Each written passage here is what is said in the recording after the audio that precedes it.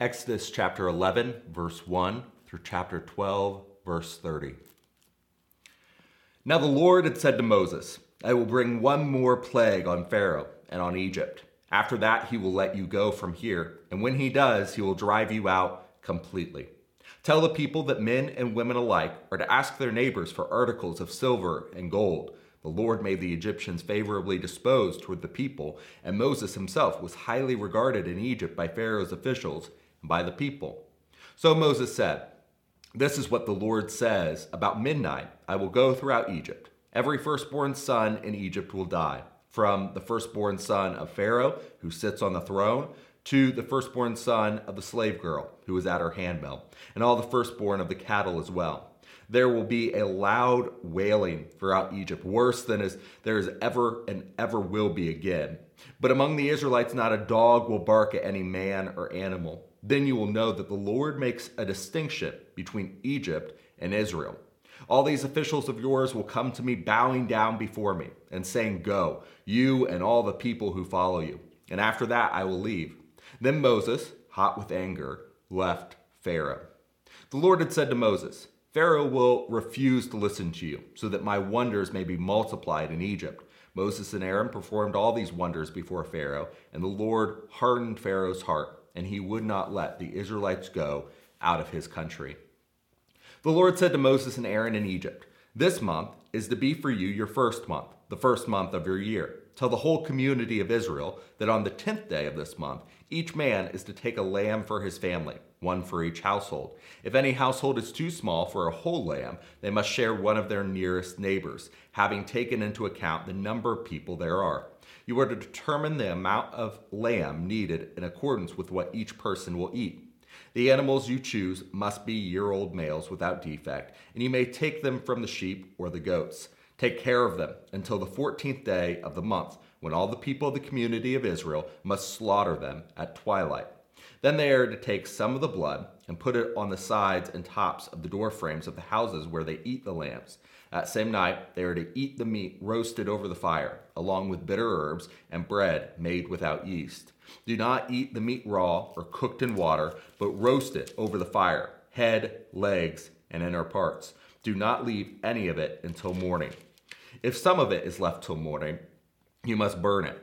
This is how you are to eat it, with your cloak tucked into your belt, your sandals on your feet, and your staff in your hand.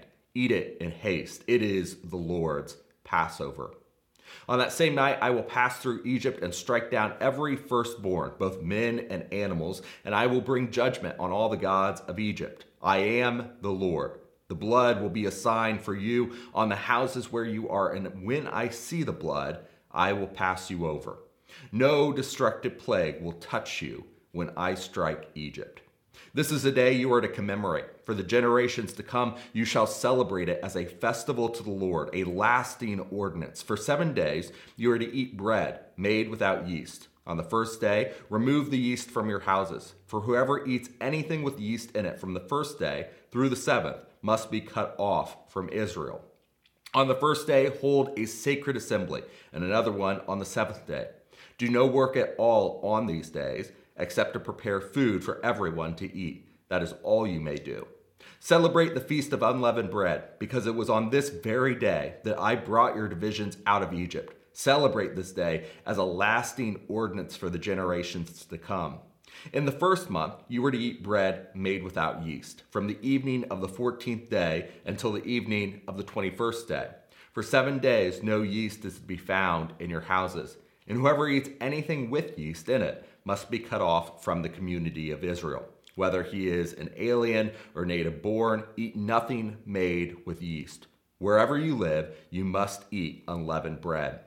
Then Pharaoh summoned all the elders of Israel and said to them, Go at once and select the animals for your families and slaughter the Passover lamb. Take a bunch of hyssop, dip it in blood on the basin, and put some of the blood on the top and on the sides of the door frame. Not one of you shall go out of the door of his house until morning. When the Lord goes through the land to strike down the Egyptians, he will see the blood on the top and sides of the doorframe, and will pass over that doorway, and he will not permit the destroyer to enter your houses and strike you down. Obey these instructions as a lasting ordinance for you and for your descendants. When you enter the land that the Lord will give you as he promised, observe this ceremony. And when your children ask you, 'What does this ceremony mean to you?'